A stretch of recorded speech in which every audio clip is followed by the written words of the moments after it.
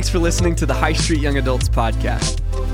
For more information and how to get connected, check out highstreet.org/youngadults.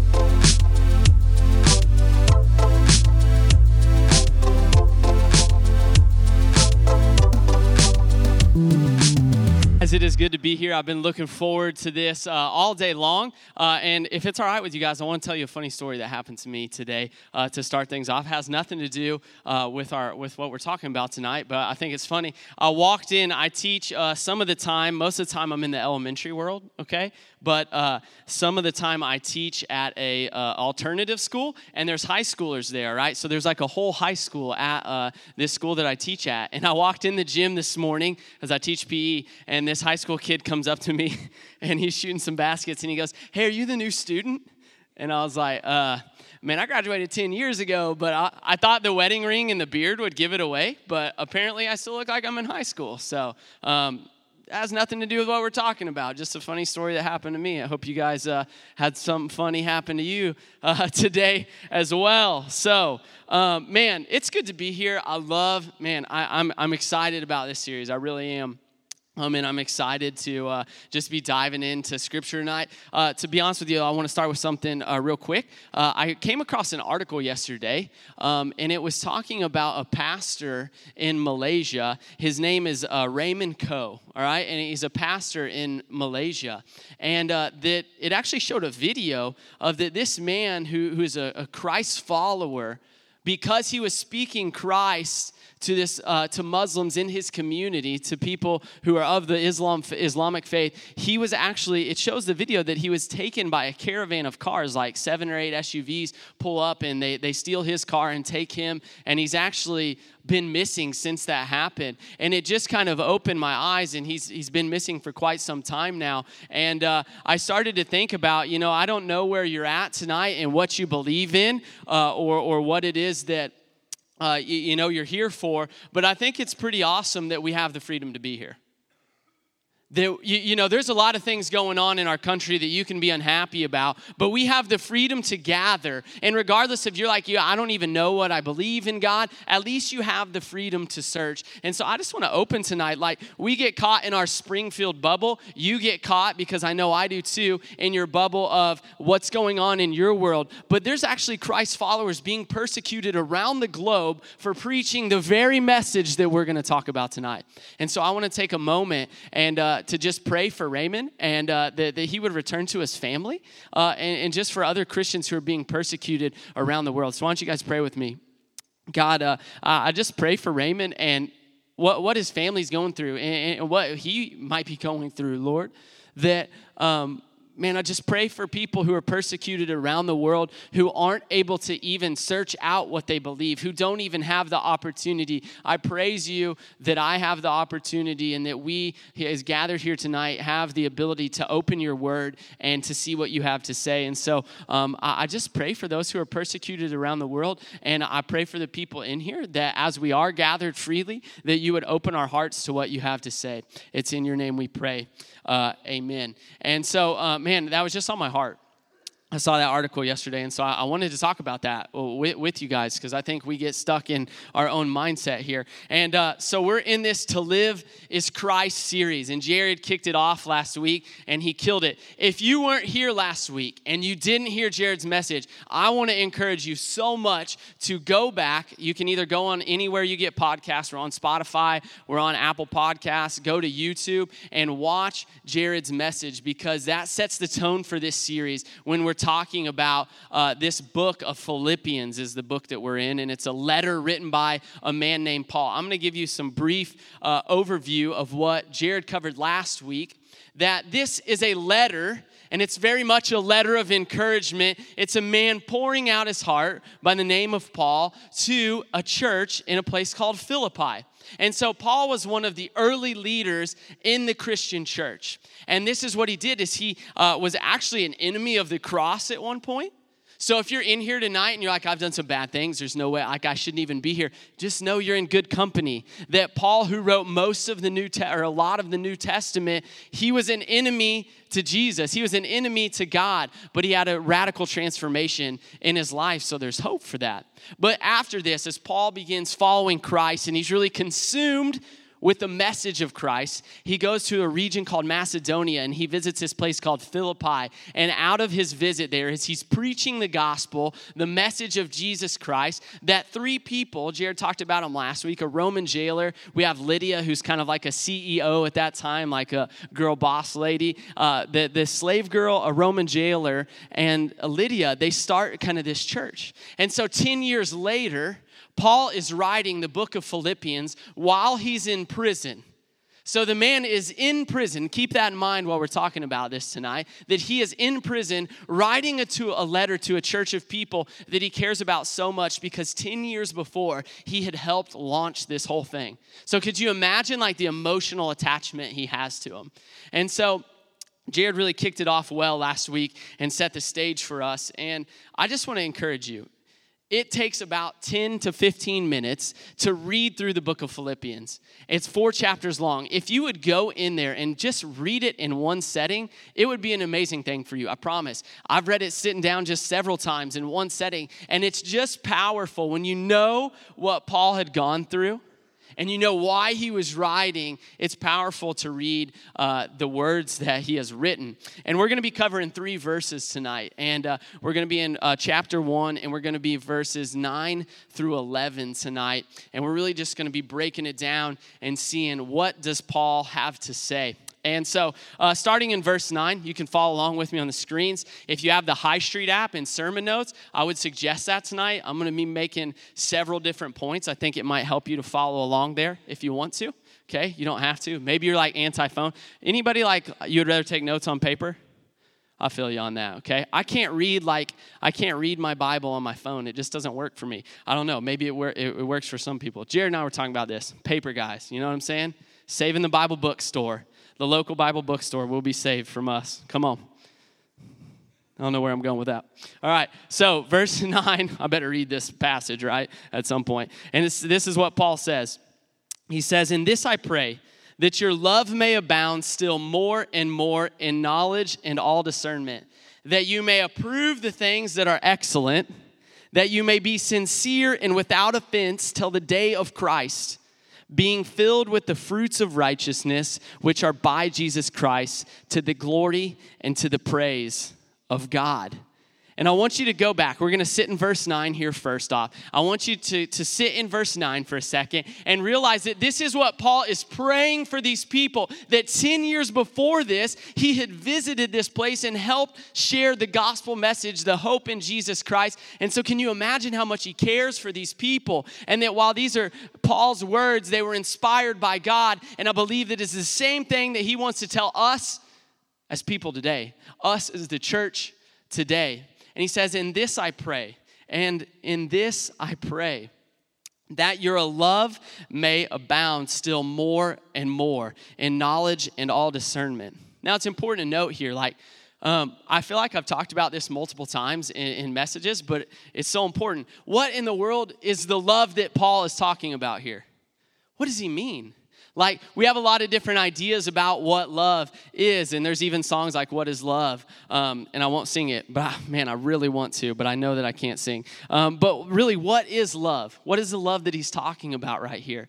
And what Paul is talking about here is a word for love is agape. So most of the New Testament is written in Koine Greek, which was like a common Greek language that people could understand. I think that's no accident. I've said that before, that it's no accident. God wanted his word accessible to all people, and it's written in Koine Greek in this word agape, right? This word agape, what it really means is, one of the best ways I've seen it described is love that is of God and from God. Agape love is love that is of God and from God. It's different than brotherly love. It's different than like, hey, you see your guy and you dap him up in the hallway at school or whatever. Or it's different than romantic love. Like, I love my wife, but like this agape love is something different. It's love that is of God, and it's love that is from God. Another way I heard it described is that agape love is modeled by Christ. It is not based on feeling. Rather, it is a determined act of will, a joyful resolve to put the welfare of others above our own. That's a lot different than the love we talk about in our culture. Usually when we're talking about love, it's tied to our sexuality, it's tied to our romantic feelings, but this is love that is not based on emotion, but is a willful act towards somebody. It's putting somebody else's needs above your own. It is love that is of God and from God. It's love that is of God and from God. And maybe you're sitting there and you're like, okay, that's agape love. Like, I got that. Or maybe you're like, I still don't really understand. Can you give me an example? The thing is that agape love is the most clear. The clearest picture of agape love is what Jesus did for us on the cross. Is what God did in sending his son Jesus to die on a cross for us. And this is what I like to do a lot of times. I like to end a message by sharing the gospel and like asking you, have you ever made a decision to follow Jesus? Have you ever actively chose to follow Jesus in your life? But honestly, I just want to start with that tonight and tell you that the clearest picture of love that you will ever see of agape love is that you were a sinner, that you didn't do things in your life that God has asked you to do. That makes you a sinful person. The Bible tells us that all of us have sinned and fallen short of the glory of God. I'm in that category. You're in that category. And like, you're used to hearing that, some of you, but like, we are sinful people. That God chose to rescue us by sending his son Jesus to die on a cross for us. And I was sitting here thinking while we were singing, I was thinking about my daughter, and we're going to talk about her again in a second, but I'm like, if I had to willfully watch my daughter go through pain, I don't know if I could handle that. And God had to do that. The creator of the universe had to send his son to die on a cross because we are sinful people. But he did it willfully. Why? Because his desire all along is that we would be connected with him. That sin separated us from God, but the cross connects us back to God. And what Jesus did for us on a cross, that he lived a life of no sin. That is the ultimate form of agape love.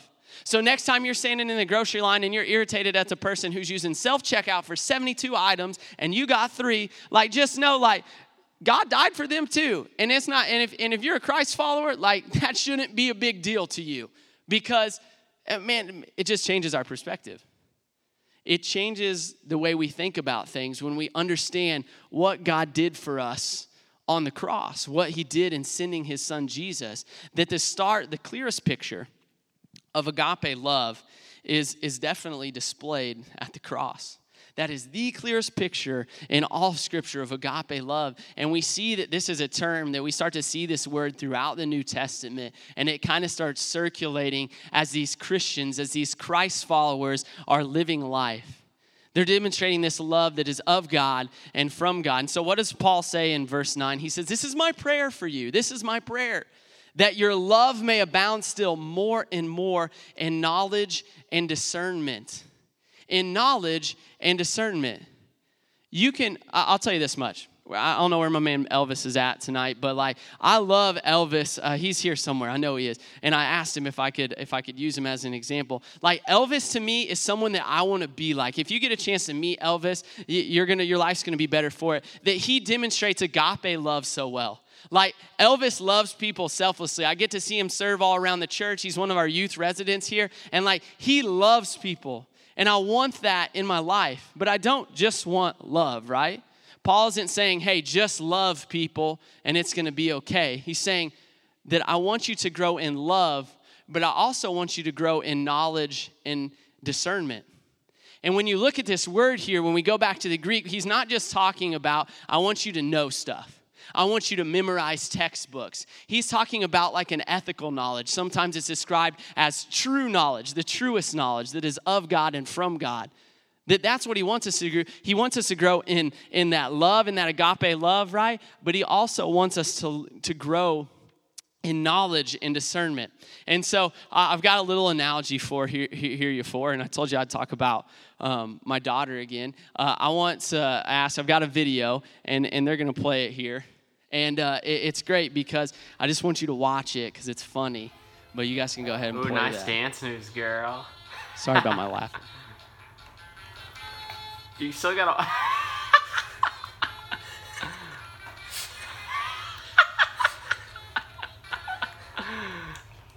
Just wait for it. Just wait for it. Just wait for it.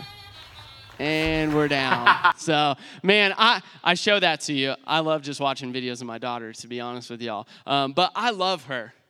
It is easy for me to like demonstrate agape love towards my daughter. I will willfully love her for her entire life, whether she wants me to or not. I'm gonna love her, all right? And so when I think about that, it's like that's easy for me to willfully love her. It's you have to, as a parent, really. You don't really have a choice always. You have to put their needs, if you are going to be a parent and be active in their life, you have to put their needs above your own. But it is not enough that I just love my daughter. It's not enough. What if I parent her with just love and I don't use any knowledge, I don't use any discernment, I don't try to see what are other parents doing, what is working, how can I better guide her life, how can I help her to make better decisions? If I just have love towards her and I don't teach her anything, then I'm really not doing anything for her. That I have to both love her and demonstrate what it looks like to have knowledge and wisdom, and not just, this will change your parenting because this is something I didn't really think about before being a parent, is that I don't just need to teach her things. I'm responsible for teaching my child the gospel. I'm responsible for teaching her that she is fearfully and wonderfully made and that God designed her with a plan and a purpose in her life. That I have to teach her, I have to show her love, but I also have to show her the way to do things. I have to show her what knowledge looks like and how to have discernment.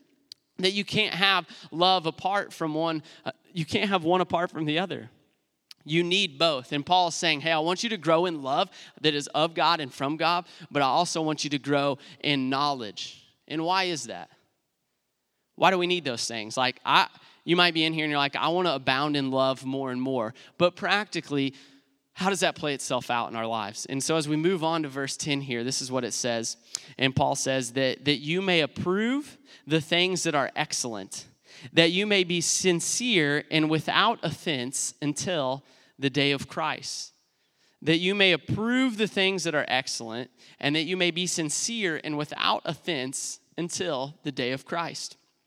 And so what Paul is saying here is really this, is that when you have love and you have knowledge, then you will able to be, then you'll be able to distinguish between what is good and what is evil.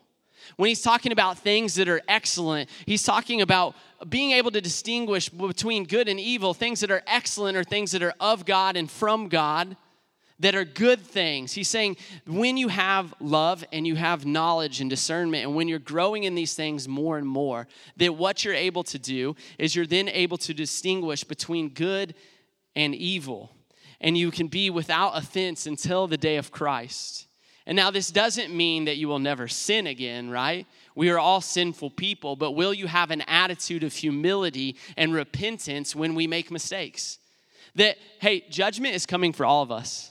And that is one of the uncomfortable truths maybe sometimes that Scripture is very clear about, that we will all stand before God and answer for the things that we have done in our lives. It's not always the most comfortable thing, but it's true that what he's really talking about here is that we will stand at the day of Christ. Like he's talking about the rapture, that when we will stand before God and have to answer for what we have done, that you may be sincere and without offense till the day of Christ. I want you to think about, like, why does that matter? So if I have love and I have knowledge and discernment, if I'm growing in those things, then I will be able to distinguish between good and evil. Why does that matter? Why does that matter? Well, think about it, okay? There are people going throughout life all the time that are on their own deciding what is good and evil, what is right and wrong. But we literally have a guide here, God saying, hey, listen, I am a guide to you on what is right and what is wrong. And I forgot to share this verse earlier, so I hope you guys can go back to it. It's Romans 5:5.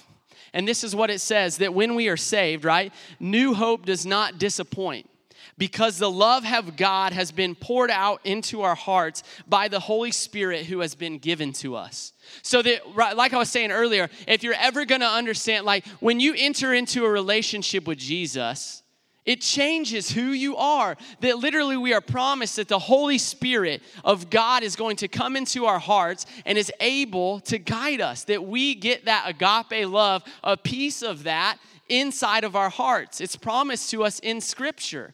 And so one of the great things about being a Christ follower is that you have the Holy Spirit, and it helps you to distinguish from what is good and from what is evil. That we are able to distinguish between those things. And I don't have to go through life. You know, I think about it this way. Like, a movie could be rated R, and it's like, can't watch that. It's rated R. Don't watch rated R movies. Like, that might be a good rule. That could be a very good thing. Like, you could make a very legitimate argument that that's a good rule. But I don't need a rating system to tell me what to do. That when I have the Holy Spirit as a guide, and I have Christ and I have God's word, that it will guide me in my life to make decisions, to be able to distinguish between what is good and evil.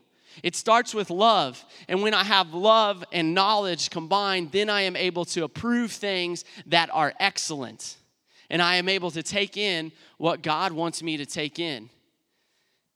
Think about politicians just going through, and I think there's a lot of politicians who are guided by this mindset that we're talking about right here. But think about some of them, they're just going through of what feels right and wrong to them. It's on what do they think that is right and wrong. And instead, as a Christ follower, I get to go through life and I get to think about, like, what does God say about this? And you might think, well, that's a cop-out. You're just not using your own mind to think. Like, I don't need to use my own mind to think. I have proven time and time again that I am a sinful person. I have proven time and time again that I do have evil in my heart. I need a guide that is pure, that is true, that is holy. That's what I need in my life. And that's the benefit we receive whenever we accept this love from God. That's what we receive in our lives. And here's a result. So when we have love and we have knowledge, then we are able to distinguish between what is good and evil. And what happens as a result of that? Look at verse 11 here. It says, being filled with the fruits of righteousness, which are by Jesus Christ, to the glory and praise of God. To the glory and to the praise of God. And you might be like me, that fruits of righteousness was something that I did not know what that meant until I was older. Like, I heard that in Sunday school, you know what I'm saying? And I did not quite understand what that meant. It's kind of a weird analogy, right? To be like the fruit. I don't know, but we get it, right? The fruits of righteousness. The fruit is like a tree. It bears fruit. This comparison is made a lot of times in Scripture, is that if righteousness, doing right in God's sight, produces fruit, and when we are righteous, when we do what is right in God's sight, then we have fruit produced in our lives. That fruit is a result of that. What is the result of pursuing Christ? Well, we're going to have more love. We're going to have more peace. We're going to have more patience and kindness and understanding and gentleness and self-control. That you will have those things as a result. Because you have the agape love, you're abounding in it, you're growing in it, and you're growing in knowledge. You're choosing to take in things that God has improved for good, things that are excellent. And what happens as a result of that? You are more righteous. You are more right in God's sight, therefore producing more fruit in your life. Have you ever seen someone that is a Christ follower and you're like, man, I want to be like that person? You don't want to be like that person. What you want to be like is you want to be like God. You want to be the things of God that they are emulating in their lives. Has someone ever come up to you before and said, like, man, that's so awesome that you were able to act that way. Or it's so awesome that you do that. Or it's so great that, someone will come up to you and compliment you. And a lot of times where I find myself whenever I receive a compliment like that is like, if they only knew who I really am, right? That's actually just evidence of the Holy Spirit in my life. That I've had someone come up to me before and tell me, you're so laid back about things. And I'm like, you don't know me. I am not laid back at all. Some of you guys are laughing because you know. I mean, I'm the guy that in college, I'm ashamed to say this, but in this gym that's right behind us, I was in several altercations during pickup basketball. Jared can laugh because he was there. I don't know who else has been there. I hope not too many people. But there's been multiple, you don't want to be, there's the guy that gets into it with people during pickup games. He's already an idiot. You know what I'm saying? And then there's the guy that gets in altercations with people at church league stuff, right? And he's even more of an idiot. I looked as bad as you can possibly look. And the only reason that I can say now at 28 that I've grown in that area is not like, yeah, he's just grown up a lot. No, it's because God has worked in my life in some of those areas, and I cannot take credit for it. I literally cannot take credit for it. In our relationship series, I talked about some of the growth I've experienced within my marriage, and that's not a credit to me. It's not a credit to me. It's a credit to consistently walking with God, that over time, God will change your life and you will bear fruits of righteousness in your life. And so, why does this matter to us? All of us in here, we're young adults, right? And we have so much time ahead of us. It seems like that. But if we don't start developing some of this now, who will we be when we're 40? Who will we be when we're 50? I mean, I'm so excited about some of your guys' lives in here, and really everybody's life in here, because you have no idea what God could do through you. In the next 30 years, 40 years, how cool will it be to be Facebook friends and get to see what God is using people? Do you think Facebook will be around that long from now? I don't know. It'll be interesting to see. It'll probably be TikTok by then, you know? I don't have a TikTok, but I hear it's cool. I mean, I did look like I was in high school today, so maybe I should think about downloading one when I get home. But, it's going to be awesome to see that in 30 to 40 years, some of the things that God has done in your life. I don't know what it'll be. I don't know what it'll be like. You know, I look at some of you in here that I know have huge dreams of what you're going to do for Jesus, and I just sit there and I get excited because I'm like, God is going to use you. He is going to use you, because I see that so many of you are already consistent in pursuing Christ on a regular basis, and the fruits that you are going to pour out in your life, it's going to be incredible. It's going to be incredible.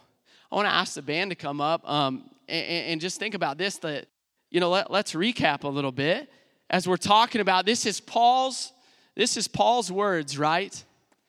To the church that he helped start. He said, if I can tell you anything, this is what I want to tell you. This is my prayer for you, is that you would grow. Like, hey, I want you to abound in love more and more, and in knowledge and discernment.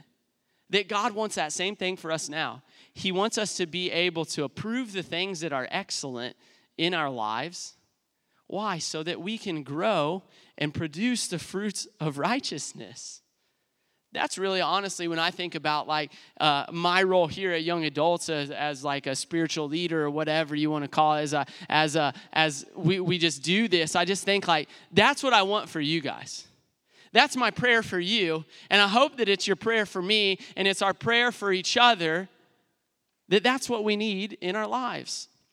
And I don't know where you're at today, and maybe you're sitting there thinking, I don't really know what the righteousness looks like in my life, or maybe you're feeling pretty down because you're struggling with some things.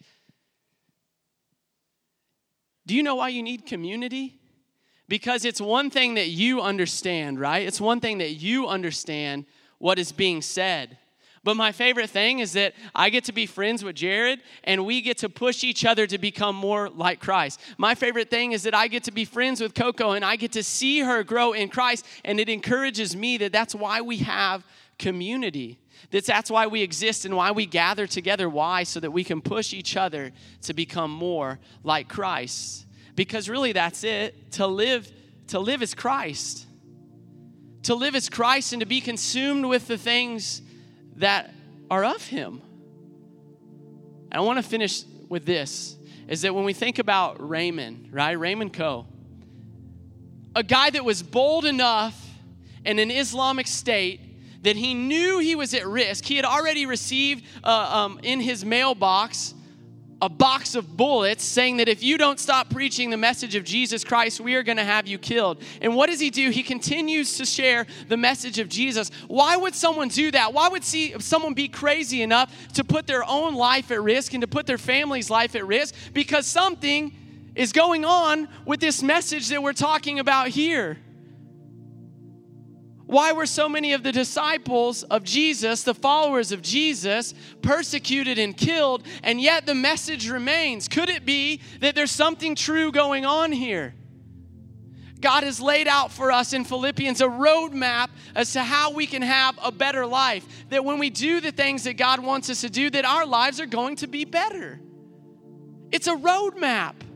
And there's obviously some kind of truth to it. That's why guys like Raymond Coe continue to preach in spite of what might happen to them. In spite of what might happen to him. Because there is power in God's word. How simple is it that we're sinners and that Christ came, lived a perfect life. He died for us on a cross, taking on our punishment that we deserved so that we could have a relationship with God. That's a simple message. It doesn't get old. It doesn't go out of style. That the more that you live for Christ, the better your life is going to be. Not in things of this world, not measured by things of this world, but because you'll be more intimately in love with who God is and who you were created to be.